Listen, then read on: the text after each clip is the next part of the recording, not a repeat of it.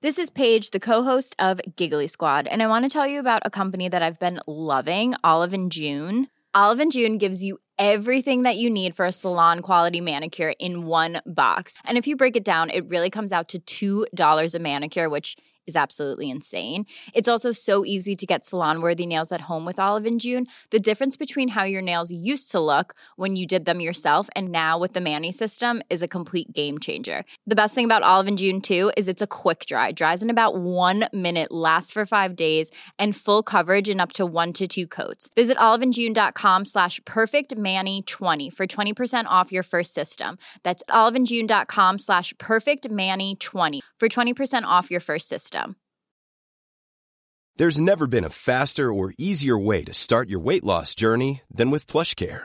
PlushCare accepts most insurance plans and gives you online access to board-certified physicians who can prescribe FDA-approved weight loss medications like Wegovy and Zepbound for those who qualify. Take charge of your health and speak with a board-certified physician about a weight loss plan that's right for you. Get started today at plushcare.com/weight-loss. That's plushcare.com/weight-loss. plushcare.com/weight-loss.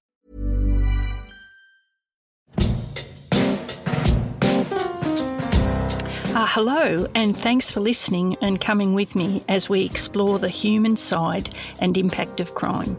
And just a couple of things I'd like to ask you to consider. Firstly, my guests share their personal stories, which others may see differently. No one will see a situation the same, it's just human nature. Secondly, my podcasts aren't suitable for children and some adults for that matter, so please consider if it's right for you and contact Lifeline or any other support service if you find yourself affected by my subject matter.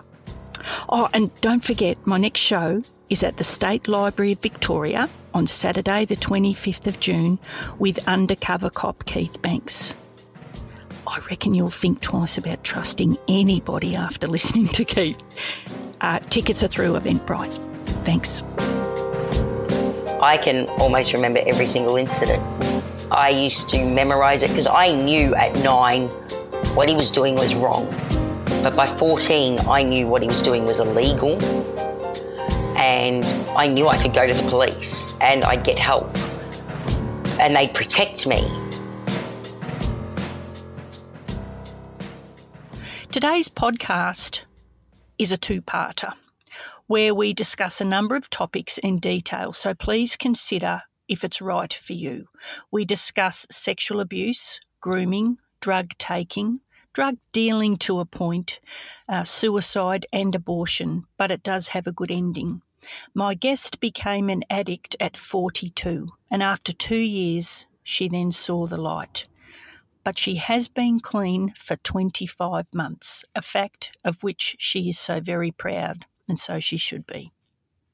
Not long ago, I received a message which took me right back to my days working as a senior connie at the Broadmeadows CPS, which was the Community Policing Squad.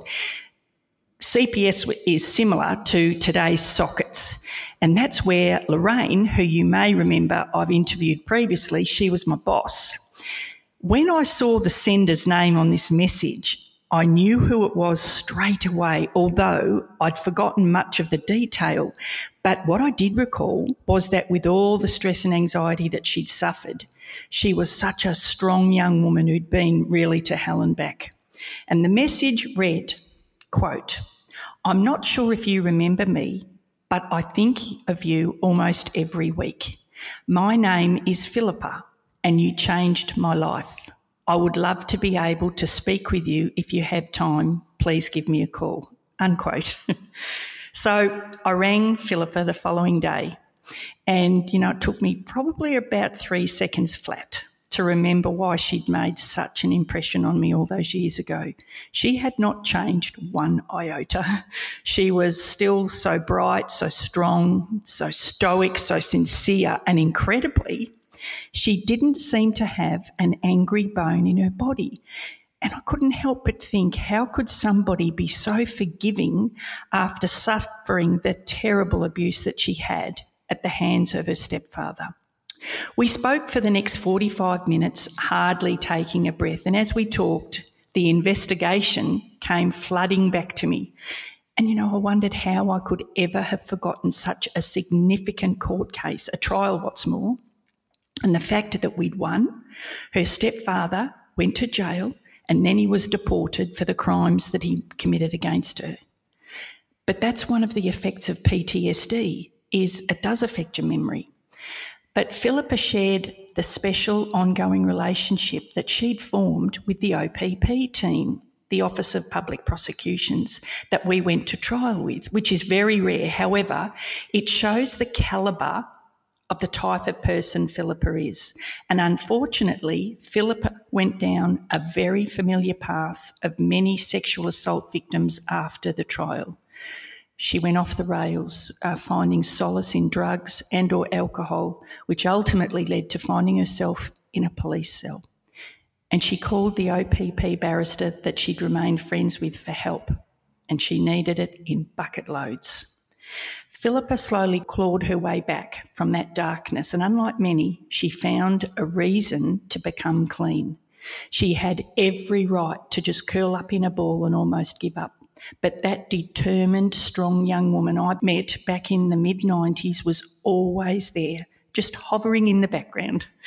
What an inspirational story I've got for you today. So thanks, Philippa, and strength to you for finding a voice for not only yourself but others who found themselves in your shoes. So thank you. Thanks, Narelle. So how's life, Philippa? What's been going on in your life in the last... how long is it? 30 years or something? Almost. Yeah. I'm nearly 50. Oh, my God, Philippa. Hey, just before you said to me... my exciting news. Oh, my God, Philippa. So I think we've got to tell the listeners this. Okay. Before we start. It might be a little bit back to front, but it is just so amazing. So can you share with us what happened with you yesterday? I can.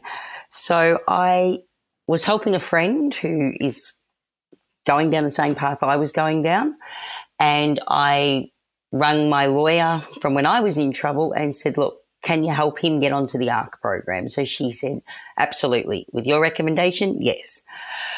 So we were there at court and she said, Pip, we had a meeting this morning in Moorabbin, she said, and the ARC program is run through 5 magistrate courts currently, she said, and we want to expand it. We want to get it into more courts so more people have access. And she offered me to be like the poster child of the ARC program, someone who's been through it, and I'll talk to magistrates and barristers and lawyers, and I'd assume prosecutors would probably be in on it, and explain to them the benefits of the ARC program and why from the minute I was accepted to it, why I loved it and thrived on it and got healthy because of it. Pip, what is the ARC program? So the ARC program is a program that's run through Frankston, Moorabbin, Latrobe, Carramborough and the Melbourne Magistrates Courts, and it's called the Assessment Referral Court. So it's for people with mental health conditions who are in the criminal system, and it's to get them to stop reoffending and to change their life so they get all the supports you need. And rather than throw you in jail, because most of us probably deserve to be in jail what we did, but because of our mental health, our judgments were clouded. It might have been because we were drug affected and self-medicating. They then get you, like my friend yesterday, he hasn't got ID. He's been in and out of jail since he was a kid. So they'll get his ID. They'll help him relocate. They'll get him therapies, supports, and you meet with the judge once a month, and it's like a monitoring order, and you do your support plan. And as long as the judge can see that you're doing what you plan to do in your support plan, you continue to do that. You may get a 12 to 24 to 36 month program, and at the end of it, then your sentence comes. So my sentence was a 9-month monitoring order. So rather than go to jail, I got a 9-month monitoring order at the end of it. And as long as I'd done nothing wrong, I was free. And it wasn't even the sentence that was that. I was already free because of the ARC program. I'd got the therapies. I'd found the correct therapist. I thrived through ARC, and I just love it. I can't speak highly enough of it. And so what will your role with ARC be? Will that be mentoring others, or will it be or a mediator, or what's your I'm really role not as such? sure. I think it's more explaining to the magistrates and the barristers and that how ARC works and why it works. And because of your lived experience, is that right? Yes. That you would just, okay. So like the little poster child, I suppose. It's like, Philippa, can I remind you of something? Yes. A poster child, at nearly 50, you're not a child anymore. I know. Who's ever going to tell me that? I still feel like, I don't know. I know I've been out of home 26 years now, and I still feel like that 21, 22-year-old girl where the whole world's still opening. Everything now, it's like my life is just beginning in some aspect. Like, I'm just starting to be born now. So it's strange. It's very, very strange. But it's also so inspiring and so motivating for those who, don't think life's worth living. They're affected by drugs, mental health, whatever it be, in and out of jail. And as you said, you are the poster, let's call you the poster woman. You're the poster woman because ARC and there are support systems out there to help. Absolutely. But also I think in another way, you've also got to want to be helped, don't you? Absolutely. You've got to want that yourself. People say to me, what was rehab like? How did you get through it? And I said, rehab was amazing. I loved it. It wasn't hard at all because it was what I wanted. It was exciting. It was, I didn't want to come home. I remember my mum saying, I said to Mum, I'm going to re-enlist for another 3 months. And she actually told me I was being selfish. And Mum and I never really argued. But I said, you know what, Mum? And I actually stuck up for myself. I said, you know what, if I'm being selfish, then so be it. Because for the first time in my life, I'm going to be selfish. And this is what I need to do. Yeah. And Pip, with the ARC program that you were just talking about, I'm not sure if I missed it, but I thought it was really important that you said that the judge, he doesn't sit up on a separate table with the wig and everything. Tell it that you all sit together, don't you? So it's just so level. Yes, so you sit, they call it a round table, but it's not. It's the big rectangle table that's in any courtroom. Usually the lawyers sit there and then you sit in the chair behind the lawyers and the magistrate's up the front. The magistrate actually sits on the other side of the table right opposite you. And then next to you on your right, you'll have your ARC lawyer. And on the left, on the other side, the prosecution, it's an ARC prosecution lady named Brooke. Then you've got the ARC case worker and her boss. And then the only person that sits in a formal position is the register because her computer's stuck there. So she's there and she'll wave and apologise as you walk in, and you go every month, and it's more of a round table discussion. There's it's still formal, but you've got a set time. You have 1 hour and we all sit there and chat and say, well, so what have you been doing this month, Philippa? I remember Magistrate Catuso said to me on the first thing, he said, right, I want you to buy a diary because you're going to need it. And I went, okay. And he said, and I'm going to fill that diary up. And I thought, oh, yeah, this will be good. He filled it up. I had so many appointments every week. I would go straight to Chloe, my caseworker, who is one of the most inspirational ladies. Chloe goes above and beyond for her clients. She's non-judgmental. She says to you straight away, I don't even know what your charges are. I didn't look at them. And she doesn't look at them until she makes that assessment of you to present to the court so you can get on the ARC. Then you discuss what your support plan every month. And he says, all right, we'll have a good month. Now, due to COVID, I didn't get to see them every month because I actually went to Cairns, and that's where I went to rehab. But I would get Chloe would put a report in to say how I was going, and then I would get a report back from Magistrate Catuso with more encouraging words. And in that time, I came home because of COVID again. I had to leave rehab earlier than I wanted. I got arrested a couple more times in that time, and they don't throw you out. They're non-judgmental. They're really, really supportive. Actually, I was going to ask that, Pip, that if you did fall down and do something, and you just said that you're arrested a couple of times, so you aren't thrown off the program. Does the magistrate sit and ask what happened? Yes. What happens there? So when it happened to me, mine was domestic violence with my ex-partner, and he'd assaulted me pretty badly, but he told the police it was all me. And I didn't get medical treatment. I was put into the jail cell for 3 days. And when I came home, Chloe had got notification. It happened on a Friday. Chloe got notification that I'd done what they call an L17. So I'd done a breach, and I got out. And then I came home and Chloe rang me straight away. She said, "Hey, okay, Pip, what happened?"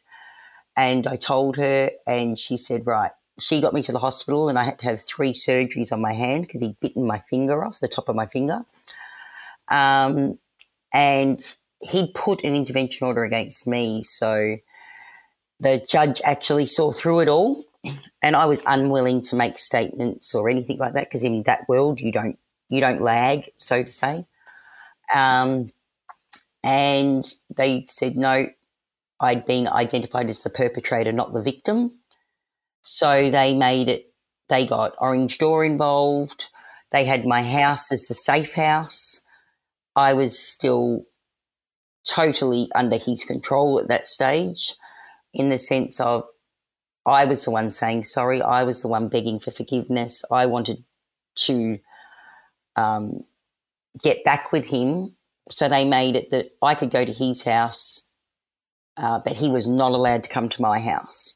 They had cameras installed so that I had that safe retreat. I didn't like it. I thought it was unfair, but I'll be okay. And they were very, very protective. And Chloe was very protective of me and my therapist. I had just an amazing team surrounded by me who still are. They're so supportive. I could pick up the phone and ring any one of them at any time. And they're so, super proud of me, and I'm super proud of them. It's just, I can't speak highly enough of the ARC program. I love it. So, Pip, was it ARC that put in the cameras, etc., in your house, or the police? Or Chloe organised it with the police and Orange Door. Okay. So it's things like that. They go above and beyond, and Chloe makes things happen in the sense, I had tried to call a drug and alcohol service 6 months before I even got onto the ARC program, before I was in trouble. And the waiting lists are so long, and no one ever got back to me. I think I'd called a couple of times, and I'd said that to Chloe. "Oh, yeah, I rang Stepping Up." And she said, "Did you?" And I went, "Yep." And I left her office, and within 15 minutes I had a phone call. And she said, "Right, my name's Kylie. I've just had a phone call from Chloe. Are you able to come see us tomorrow morning at 11:15? And I went, "Yep." Chloe didn't just make things. They hear her name, bang, it happens. I don't know how she does it, but she's just magic. And Pip, we are getting a little bit off track, but it's unfortunately it's interesting in a number of ways. Can we go back to the actual assault? You said that I'm exaggerating a bit, but that you had half your finger cut off, the top of it, bitten off. You did have the top of your finger bitten off. Yes. Yeah. Okay. And were you treated at all by the police? Like, they've obviously put you in the cells. Did anybody treat your finger? No, they sat at the ambulance came to the house, and there was 2 police officers and the ambulance driver actually looked at the police officer and said, "What do you want us to do?" And he said, "Wrap it up, give her some Panadols, she's coming with us." And I looked at him like, "Why am I coming with you?" And I got my back up, and I can be quite fiery. And I said, "I didn't do this." And I didn't even realise at that stage that he had bitten my finger off. I thought it got jammed in the door. I didn't realise it was as bad as it was. they wrapped it up and put a bit of gauze on it, and the ambulance driver said, we can't give you Panadol. We're not allowed to. And I'm thinking, what? An ambulance driver can't give you Panadol, but they can give you the Green Dream. Okay, that works. Next thing you know, I was in the back of the divvy van and I was at the police station. And all of this happened at about 3:30 in the afternoon on the Friday. And I remember sitting in the interview room, and it was about 10:30 at night, and a police officer banged on the door. And he said, hi, you. And I said, who's that? And the police officer identified himself. I said, open the door. He said, I can't because I've just come back from shoulder injury. You might hurt me. I said, I won't hurt you. I'll hurt you if you don't open the door. And he was a police officer that I really, really liked. He was a pretty cool cop. And he opened the door and I looked at him and I said, oh, for God's sake, can we go out and have a smoke? And then it dawned on me that it was police changeover time, shift change, because he'd just come on. And I went, what time is it? And he said it was about 10:30. And I looked at him and I went, am I getting locked up? And he went, there's talk of it. I said, well, get up there and sort it out because I haven't done this. And he goes, well, do you want to smoke or do you want me to sort it out? I said, both. So he said, let me go and ask if I can take you out. So he took me out for a smoke and we had a chat. And he said, you've got to tell them the truth, Pip. I said, I'm not telling them nothing. I said, I'm not going to, if I lag, I'm dead. So with that, next thing you know, I was taken to Frankston and I was in the cell all weekend. So you got arrested at the house, but your partner didn't. Is that right? Yeah, because he told them that I'd kicked the front door in, came in and kicked his bedroom door in, which was none of that was true. I attacked him, so he was only reacting to my behaviour. Is that what he said, that you attacked him? Yes. Okay. So prior to the police, no, they didn't. Did you? No. Okay. Prior to the police coming, he was actually like, baby, give me a hug, and I was telling him to go away. And then he looked and he goes, oh, great, now the Jacks are here. And I said, well, tell him everything's fine. And he walked outside and he came back into the kitchen. I was sitting with his housemate and he said, they want to see you. And they said, hey, Pip, how you going? And I said, yeah, I'm all right. How are you? They said, what's going on today? And I said, oh, Justin and I just had words. We're right. And she said, yeah. And she said, everything's okay? You're safe? I said, yeah, I'm fine. And then they took him over to the front yard and I heard exactly what he was saying. He just told them that I'd come in and gone crazy. He has drug-induced psychosis and diagnosed schizophrenia, and he was just a narcissistic control freak. So and Pip, so when you say you don't lag in that world, yep. Can you explain? I mean, I know what you mean. Can you explain to the listeners? It's obviously it's over drugs, like yep. Yeah. So I was still living at my house, and he lived up the road, and he was still using. He had been a user for many, many years. He tried to make out that he was a better drug addict than anyone else because he owned his house. Well, he was paying it off. And I still had a lot of people living in my house. I have 2 houses who were using drugs. I was off drugs. And I'd been clean by this stage 5 months. And he wanted me to better, like, get off the drugs and things. And it seemed if I did, when I did, he didn't like that. He didn't like that. He thought that I thought I was better than everyone, and I didn't. I've never thought that. I never judge anyone. And he was losing control of me. I wasn't falling for his crap anymore. But he still manipulated me very much so. And I couldn't see that. It's taken probably only the last 3 or 4 months that I've just gone, you know what, I'm not taking your phone calls. I'm not putting up with you.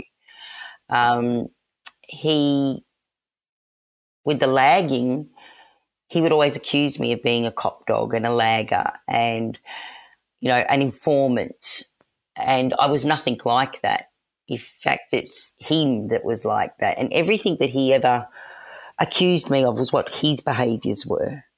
So in that world, you don't tell the police anything, you know, and it's the best way to be because we're all doing wrong. You know, you don't. If the police come around and you get raided, you cop your charges because that's what we're doing. You know. So you'd be prepared to go to jail and to sit in the cells and be charged and all that sort of stuff, just for your own safety, I suppose. I'd rather that than be known as a dog and then be bashed or your house burnt down or they come after your kids. I would never, ever lag. Okay. And I remember having that argument with someone. They said, when I was really enthralled in that, they said, I've seen statements you've made. And I'm like, I've never lagged on anyone. And I went, hang on a minute, yes, I have. I said, if you want to cast it as lagging, I lagged on my stepfather and another man who had hurt me a year earlier, had brutally raped me. I said, so if that's lagging, then that's lagging. There's a very defined line, you know, pedophiles are off limit, open slather. They're in a different category. No argument here. Yeah, and that's the way the criminal world think of it too. And it's pedophiles and dogs. Open slather, do what you want to them. You know, you do not tell the police anything. And I totally agree with that. You know, people used to say to us all the time, oh, the cops are going past, you know, someone said something, someone's lagged, someone's this. And I used to turn around and I'd say, well, we are criminals. They're not idiots. They spend, you know, how many hours a day? Their job is to find us. We don't hide it. They can see the behaviours. So people would what they call wig out, and we're like, that's their job, to hunt us down, and we're running around town like we own the place. So, you know, it's not always about lagging. They're doing their jobs. So it's both, you know, and our job is to avoid them and go undetected and try and go under the radar. Well, it's very hard to do when your behaviours are so erratic. Yeah. Oh, gee. I did say, you know, tell us the news. That, you know, when I say about going off, I do tend to go off on tangents. That's one hell of a tangent we've just gone on. I don't know how many hours are we going to have to do of this? Oh, no, it's going to be a Zach thing. We're going to have episodes. 3 episodes. The way we're going, we'll have 10. Hey, let's go back. You just mentioned your stepfather then. Yes. So your situation is a situation that many of us just can't really fathom or even think about. And I suppose the very person that you look up to and trust, taking away every piece of that innocence you have through abuse of the worst kind. And it was under the very roof that you lived under, where most of us would find, you know, it's the safest place in the world to be. So can you tell us about your stepfather in those initial years? Yeah, I can. I didn't just like him, I idolised him. I knew almost instantly there was something different about him. He was big. He was a very, very big man. And he was Maori. He was 56 when he got with my mum. I was 9. He was incredibly conniving, manipulative, but he was also very, very likeable. And when people liked him, they liked him, and when they hated him, they hated him. And there was a very, very distinguished line that you were either on one side of the fence or the other. He was one of those people that if he did not like you, he would not even look in your direction. He wouldn't speak to you. That was it. But he was also the person that everyone went to when they needed help. If they needed someone bashed, he'd fix it. If they needed money, he'd hand it out. He was the go-to man, and he was pretty cool. So it made it very, very easy to hide what he did to me. And he controlled everybody that came into his life, and people didn't even realise they were being controlled. You just said then that there was something different about him when you first met him. Yes. Did you mean that you really liked him, or there was something a bit creepy, or what did you mean by that? he was nice, but he was terrifying all at the same time. And you couldn't put your finger on it. Remember, I was still 9. And Mum had told us, be nice, don't be loud, behave. She didn't want us to scare him off. And we could be feral. We could be out of control, us 3. But we knew, I don't know, or I knew, I wouldn't say that my sister or my brother knew, but I knew he was not someone to muck around with, and he was dangerous. I knew that instantly. And the grooming with me was instant. You said to me, on the phone, hindsight's a wonderful thing. And I had a lot of years to analyse him and watch him, and I know that back then I knew he never got with my mum for any other reason than she had 2 daughters. And I knew that probably about 15. It was confirmed, and then it's been confirmed just 4 or 5 years ago. So from other people's mouths. So he is the master manipulator and the master planner. He is the grooming king, and he's very, very believable. I even remember when you were investigating him, you said to me one day, he's good, but I'm better, you said to me. It was at McDonald's at St Albans. I was working there. You went, he's good, but I'm better. And I was counting on you being better. Yeah. So tell us about the grooming, Pip, and how long it took for him to start abusing you physically, sexually. 9 days from when we first met him. Oh, Pip. 9 days was the first time he touched me, and he... Hey, it's Ryan Reynolds, and I'm here with Keith, co-star of my upcoming film, If, only in theaters May 17th. Do you want to tell people the big news?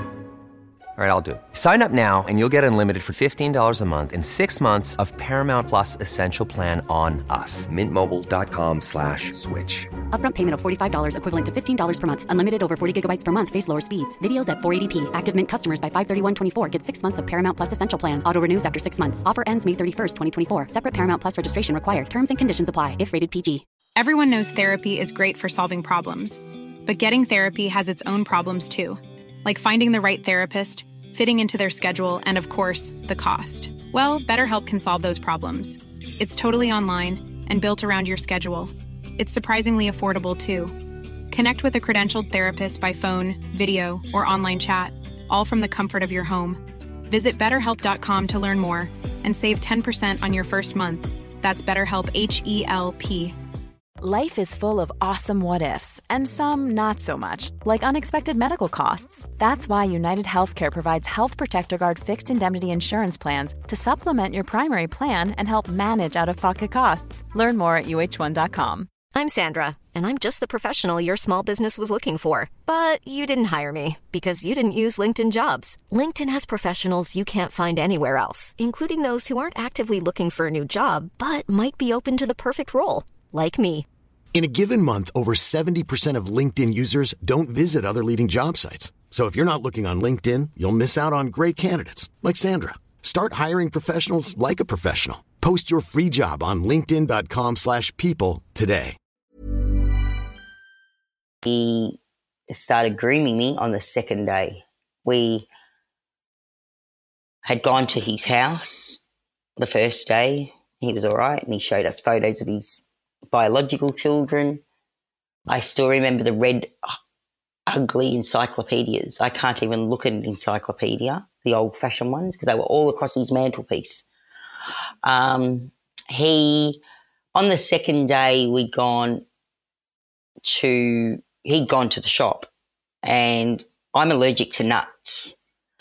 And he came back and he bought my sister and I a chocolate bar.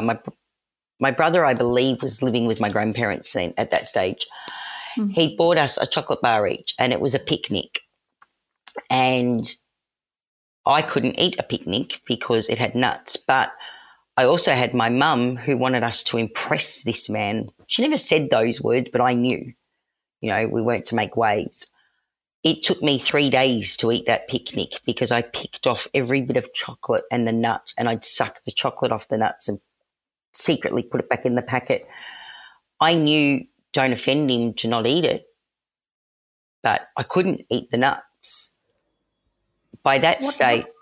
What do you think would have happened if you did offend him? Mum wouldn't be happy. I didn't want to upset Mum because she was happy with this person. They'd obviously been seeing each other for a little bit before we'd met him. So I remember on day 9, it was a winter day, and we were sitting on the lounge room floor watching movies, and we had he had a modular square green couch that was huge. And we were all sitting on the floor, and we had blankets and Junas, and we were watching some movie. I couldn't tell you the movie. And there was me, then my mum was next to me, then him, and my little sister was on the other side of him, and we were all under the doonas. And he was cuddling my mum, and his hand was over her back. And he was that confident, he was touching my leg, and he actually started to put his finger down my pants and was fondling me as he was cuddling and kissing my mum, which I think's abnormal now anyway. Why were they kissing in front of us like that anyway? And I remember my mum saying to me later, she pulled me aside in the bathroom and she asked me where my stepfather's hand had been. Had he been touching me or anything? And I said, no, what are you talking about? I knew instantly to deny it. And I don't know why I knew to deny it. That was my downfall. I should have told my mum. You're 9, Pip. You would have been so confused. I mean, it's easy to look I was back, confused. I was scared. I was. Of course, yep. I was also scared that my mum would hit me. And she'd never hit me. She wasn't that type. But for some reason, I thought she'd be mad at me because I ruined her new relationship and she'd be on her own again. And I'd never really seen my mum like someone before. From that day on, he had full control. He had full control of me. He had full control of my mum, and he knew it. So from that day on, it just started. It got worse and worse to the point where he would tell me, I think it was about 2 weeks later, that he hit my mum. And he told me that was my fault. She copped that because I didn't do as I was told. And that's all it took. He had to only hit her once, and there was no way I was going to let him hit her again. So from then on, he could do whatever he wanted. And he knew that I wasn't going to say anything. He didn't touch my sister. I never allowed it. And he didn't need to. He was getting satisfied and getting what he wanted out of it from me. So why risk having 2 and 1 dobbing when he knew that I was never going to tell? So the sexual abuse started at 9? Yep, 9 days after I met him. And I couldn't say a lot of it. You can't see it, but I'm shaking my head here. It's just, yeah. I think a lot of things weren't allowed couldn't be said in the statements and couldn't be said in court, because that's where I do think the world has to change and the laws have to change. It's very hard to prosecute because you have to have dates. So we couldn't prosecute him to the extent of what he did because of the way the system is. You know, I couldn't just say to you, well, actually, on average, it would happen 4 to 5 times per week. We needed dates and we needed times and we needed scenarios. So I was lucky because of where I grew up in inner city Melbourne. We had a lot of extra things that went on, like the Royal Melbourne Show. birthdays, Easter, we could fit things together, and Christmas and things, school holidays. So I think as you and I talk, even your head will be blown away at, you only know a portion, like only events that I can remember dates to know the actual extent of what he did even shocks me sometimes. Sometimes I'll think of something and I'll go, oh God, it can be a smell, it can be something, and then I'll remember something else, or I've never really forgotten. I can almost remember every single incident. I've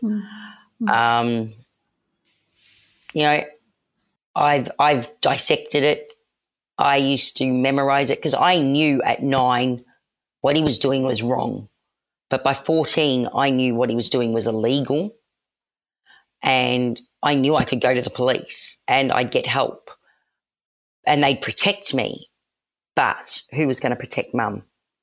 And I thought, all right, well, I've put up with 5 years of it. I've only got 4 more years to go. And I don't want Mum to be on her own. But ultimately, Mum was on her own anyway. She ended up on her own after the court case and the trial. So she did end up on her own. So everything I tried to prevent by putting up with his crap happened. And I just think that for sexual abuse cases like this, that are long-term and that, the system needs to be overhauled. And it's unfair. It's unfair on the victim because nobody's got a photographic memory. I'm pretty damn good. Geez, you're not wrong there. Yeah. I'm also good because of the DPT and the lawyers that we had, having them. He taught me to be good, you know.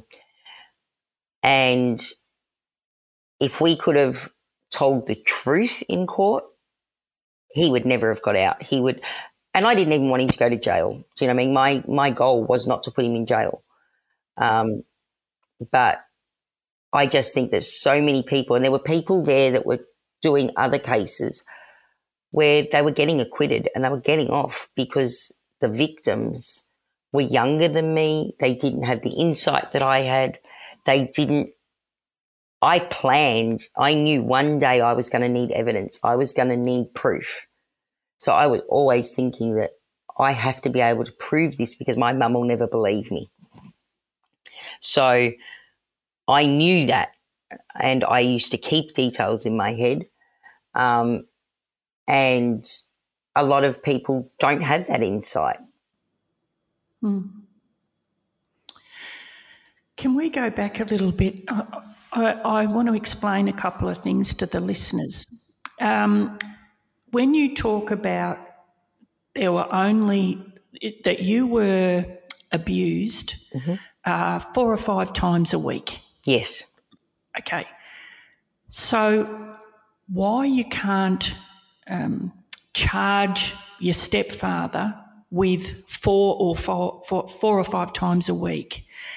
I know people find this hard to accept, but when somebody is accused of a crime, they have a right to fight that accusation. And so if a victim can't give some sort of, if they can't what we call particularise a certain event, how can the offender fight that if he doesn't know, let's say, for instance, where, when, what happened? So what we need from victims is for them, and this happens a lot where it does happen, 4 or 5 times a week, and you can't charge somebody on a victim say-so that happened 4 or 5 times a week. So what we do is we get them to particularise the event. So let's say, as you said, you were very lucky that you could say, well, something happened when I went to the Royal Melbourne Show, when, I don't know, one night I came home and whatever. But so that is giving, that is being able to particularise a certain time. When you said then that we need dates, police don't need dates, although they're fantastic, but we rarely get them. But it's more about any particulars of the offence that will help us in forming a charge so that the offender would know, oh, yes, that was, when you might say you had on, a red top. Yes. Or it was the day that it was the day of your mum's 50th birthday. Or yes. Those so it's an things, event. We can bring it back. Correct. But and I do think that is unfair in a way. I'm not sitting on the fence here because it is. I think we've got to be fair to the offender. I know people hate hearing this, and you probably do too. I remember having this argument with you. And we're still arguing. No, we're not arguing. No, we're discussing, yeah. You had to explain it to me so I could understand, and it made sense, and I understand why. Yeah. But I remember my answer to you was, well, why does he get all the rights, because it was always, we have to give him a chance to defend himself. Absolutely, yeah. And I was angry that he got a copy of every single person's statement. I saw nothing. And I couldn't understand that. I couldn't understand the law. I couldn't understand the system.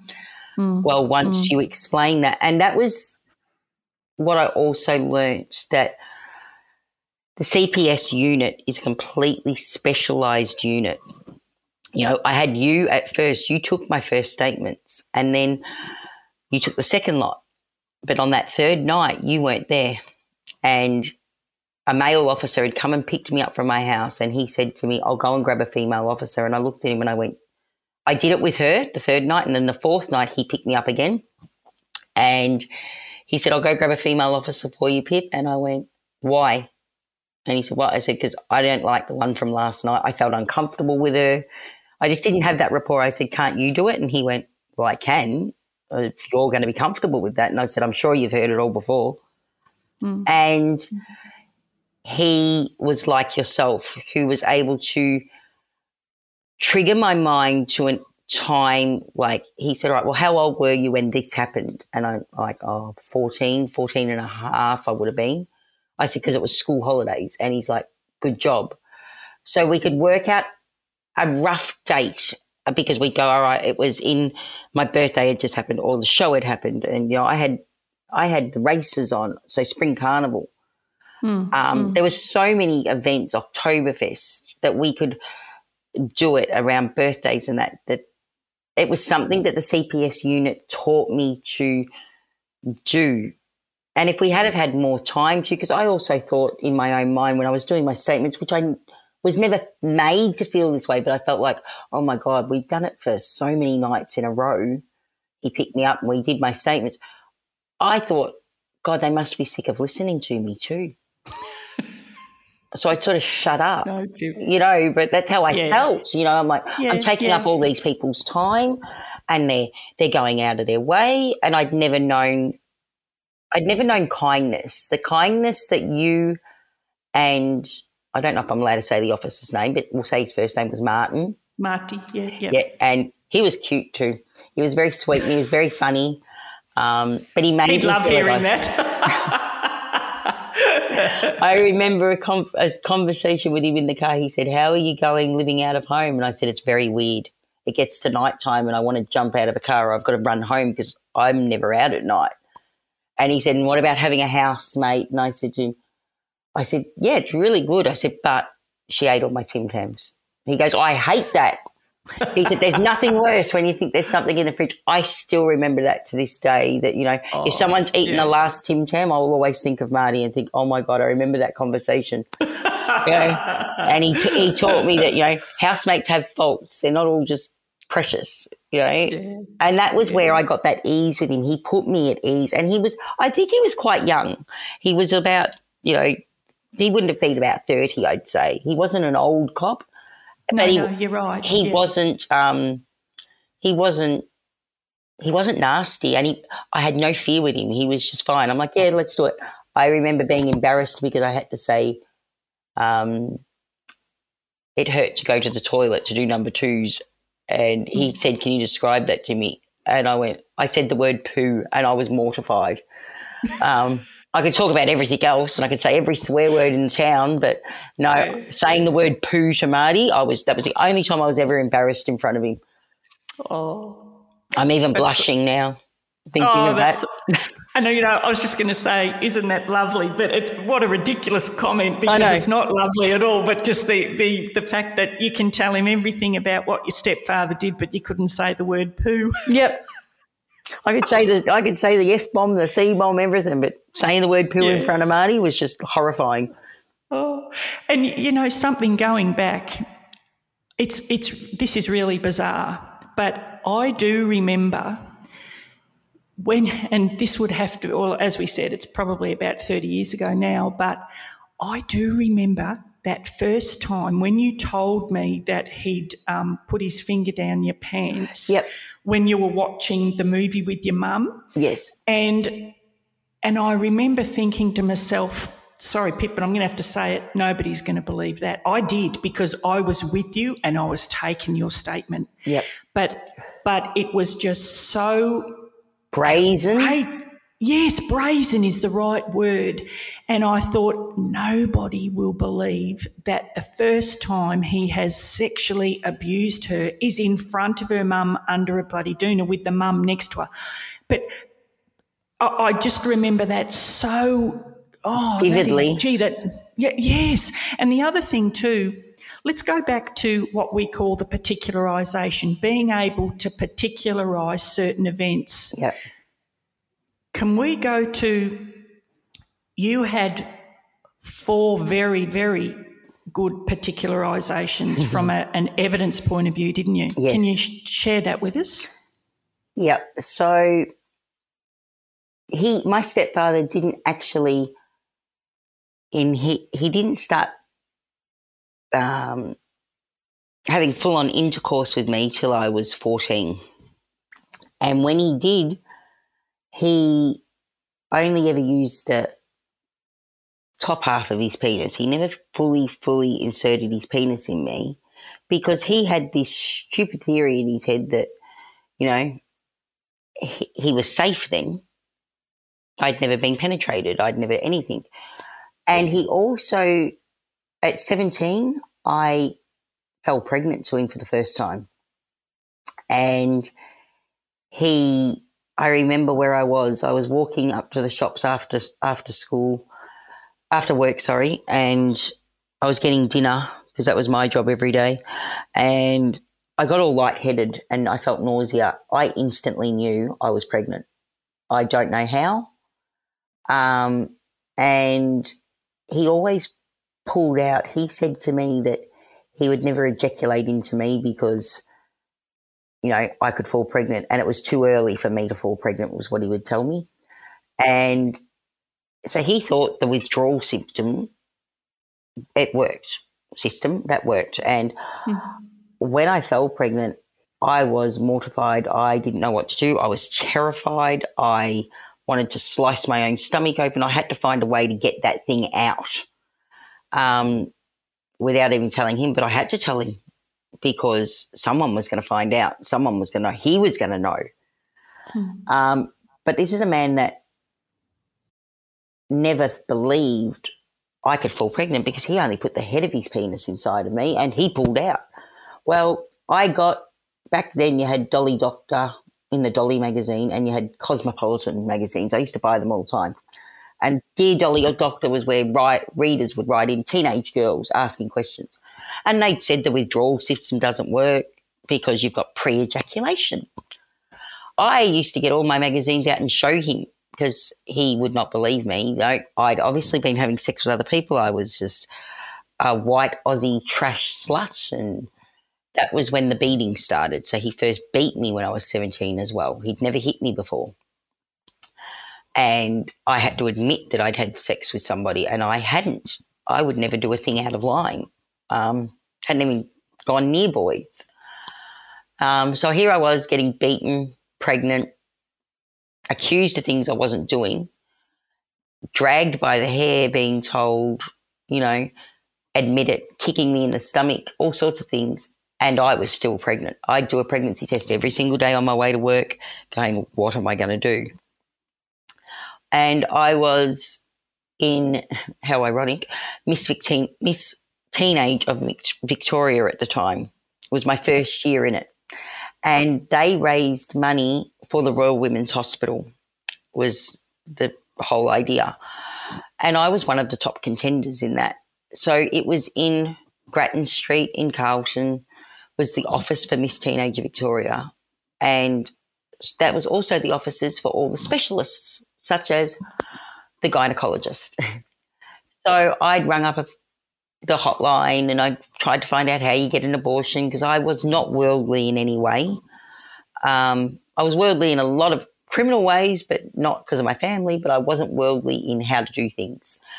So it just happened that the office was right next door to the office of Miss Teenager Victoria, of the gynecologist I went to see. And I went and saw him, and it was great because I could just say I was going to the office to drop off raffle tickets and pick some more up.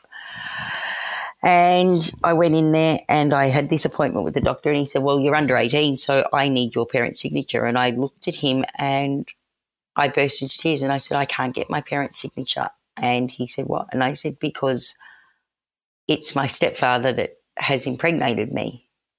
And he looked at me, and I remember him writing it down on this little index card, like a cookbook box that your grandmother had.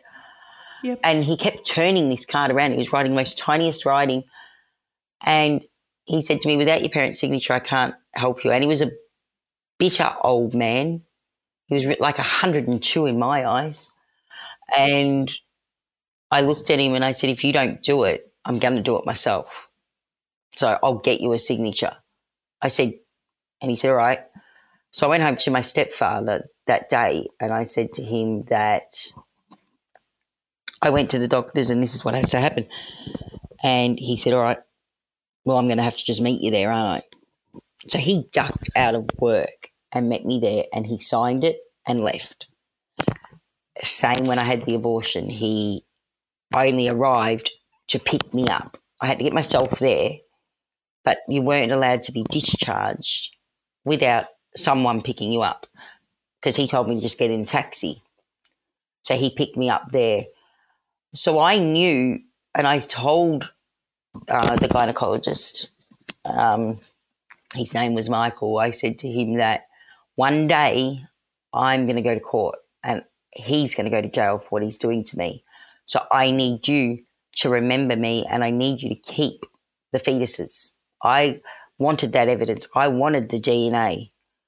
He never kept the fetuses, and he had the worst memory of I've ever known. That was the one person there was two people I was angry at, but he was one that I was very, very angry at in the court. I wanted to scream at him in the court, and I couldn't say anything when he was on the stand, because he had no memory, even though he'd done all 4 abortions, and he had that little card in his hand in the court.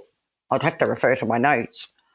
And I think I just wanted to scream at him going, you wrote it down, you fool, but he was just the worst witness, I thought. Like, oh, my God, you're the one person I counted on. And there was I don't believe back then that there was any duty of care where he had mandatory reporting. And I don't know, even if there was, is mandatory reporting at 17. I was almost 18. So it could have been mandatory reporting was in, but it was probably for under 16. And it wasn't until I got with you that I learned that it didn't matter, because still we had by this stage, I think I don't know. I think the day I went in, I was 17, so I was 9. I think he was 56 when he went to jail. So he would have been in his 40s when he started, and he was 56 when he went to jail, I think. So he was still, when I was 17, he was still well over 21 and 25. So he could have been charged with statutory rape. I was just angry at that doctor that, you know what, he'd been to university. He knew it was wrong, and he should have dobbed. It's actually incest, the charge. Yeah, but he should have dobbed. Yeah. And whether there was a duty of care, I thought morally you should have done something. You could see how much danger I was in. He could see how scared I was when my stepfather did come into the office. He could just Did he come in? Did he come into the office and speak to the doctor at any stage? Yeah, because he came in and signed all the forms for me to be able to have the procedure. He paid for it all. You said back then that you had 4 abortions to him. Yes. So I had one when I was 17, 2 the year I was 18, and I had one, my last one, on the 5th of May, 1995, and I ran away on the 9th of May, 1995. God. And did that same doctor do the 4 abortions? Yes. Okay. Oh, God, Pip, I just can't. I mean, I know that... I still don't understand to this day because of we weren't allowed to mention the abortions in the trial. There was 2 things we weren't allowed to mention. We weren't allowed to mention the abortions, and we weren't allowed to mention the time that he penetrated me anally. I still have trouble talking about that one. And that was because when you pick your jury and you have your legal argument, I remember Aaron, the lawyer, explaining it to me. He said there's compromises we had to make, and I was so angry that why are we compromising on the one thing that we've got proof on? You know, we've got his signature. We had everything. He knew, and the abortions, whether we had the fetuses or not, we had evidence to prove that his statements weren't true and that he breached himself. And it was enough proof to prove to my mum, and that's all I ever wanted to do, was to prove to my mum that he was the liar, not me. So I still to this day don't understand why the most substantial evidence we had was what we weren't allowed to talk about. They dismissed those ones, and I can't fathom that. I can't understand it. I didn't want to ruffle anyone's feathers because everyone was being so nice, to argue that with Aaron, like, why aren't we using this? I just couldn't get that, and I still don't understand that, how that works. You know, like that was our big thing. Yeah, it's about you do a bit. It sounds terrible, doesn't it? Because it's about somebody's life and the hurt that it has caused somebody, but you do a bit of bargaining. So you say, well, if you say yes to this, we will drop this one. And he said didn't say yes to anything. He just denied and lied.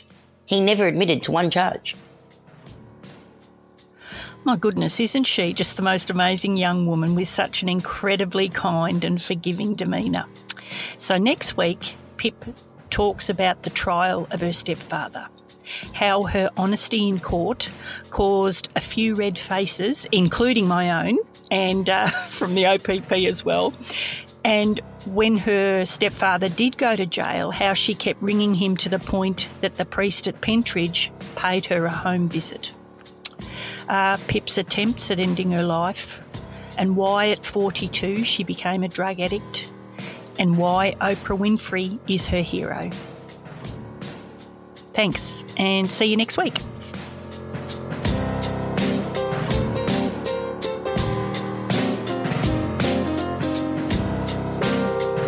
Hey, it's Narelle here again. Thanks for listening, and I hope you enjoy the podcasts as much as we enjoy putting them together. But to make sure you never miss an episode of Narelle Fraser Interviews, hit subscribe wherever you get your podcasts. And don't forget to leave a rating and even a review. And please share it with all your friends too. And again, thanks for joining us. We have got some amazing stories to tell. So thanks again. See ya.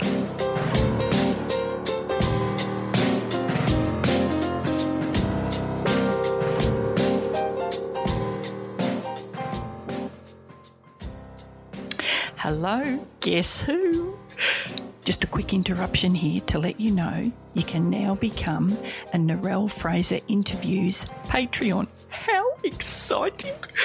Simply go to www.patreon, that's P for Peter, ATREON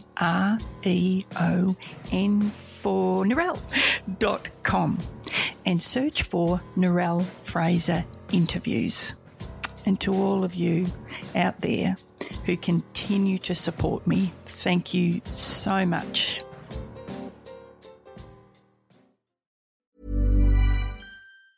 Planning for your next trip? Elevate your travel style with Quince. Quince has all the jet-setting essentials you'll want for your next getaway, like European linen, premium luggage options, buttery soft Italian leather bags, and so much more. And is all priced at 50 to 80% less than similar brands. Plus, Quince only works with factories that use safe and ethical manufacturing practices. Pack your bags with high-quality essentials you'll be wearing for vacations to come with Quince. Go to quince.com/pack for free shipping and 365-day returns. Imagine the softest sheets you've ever felt. Now imagine them getting even softer over time. That's what you'll feel with Boll & Branch's organic cotton sheets. In a recent customer survey, 96% replied that Boll & Branch sheets get softer with every wash. Start getting your best night's sleep in these sheets that get softer and softer for years to come. Try their sheets with a 30-night guarantee. Plus, get 15% off your first order at bollandbranch.com. Code BUTTERY. Exclusions apply. See site for details.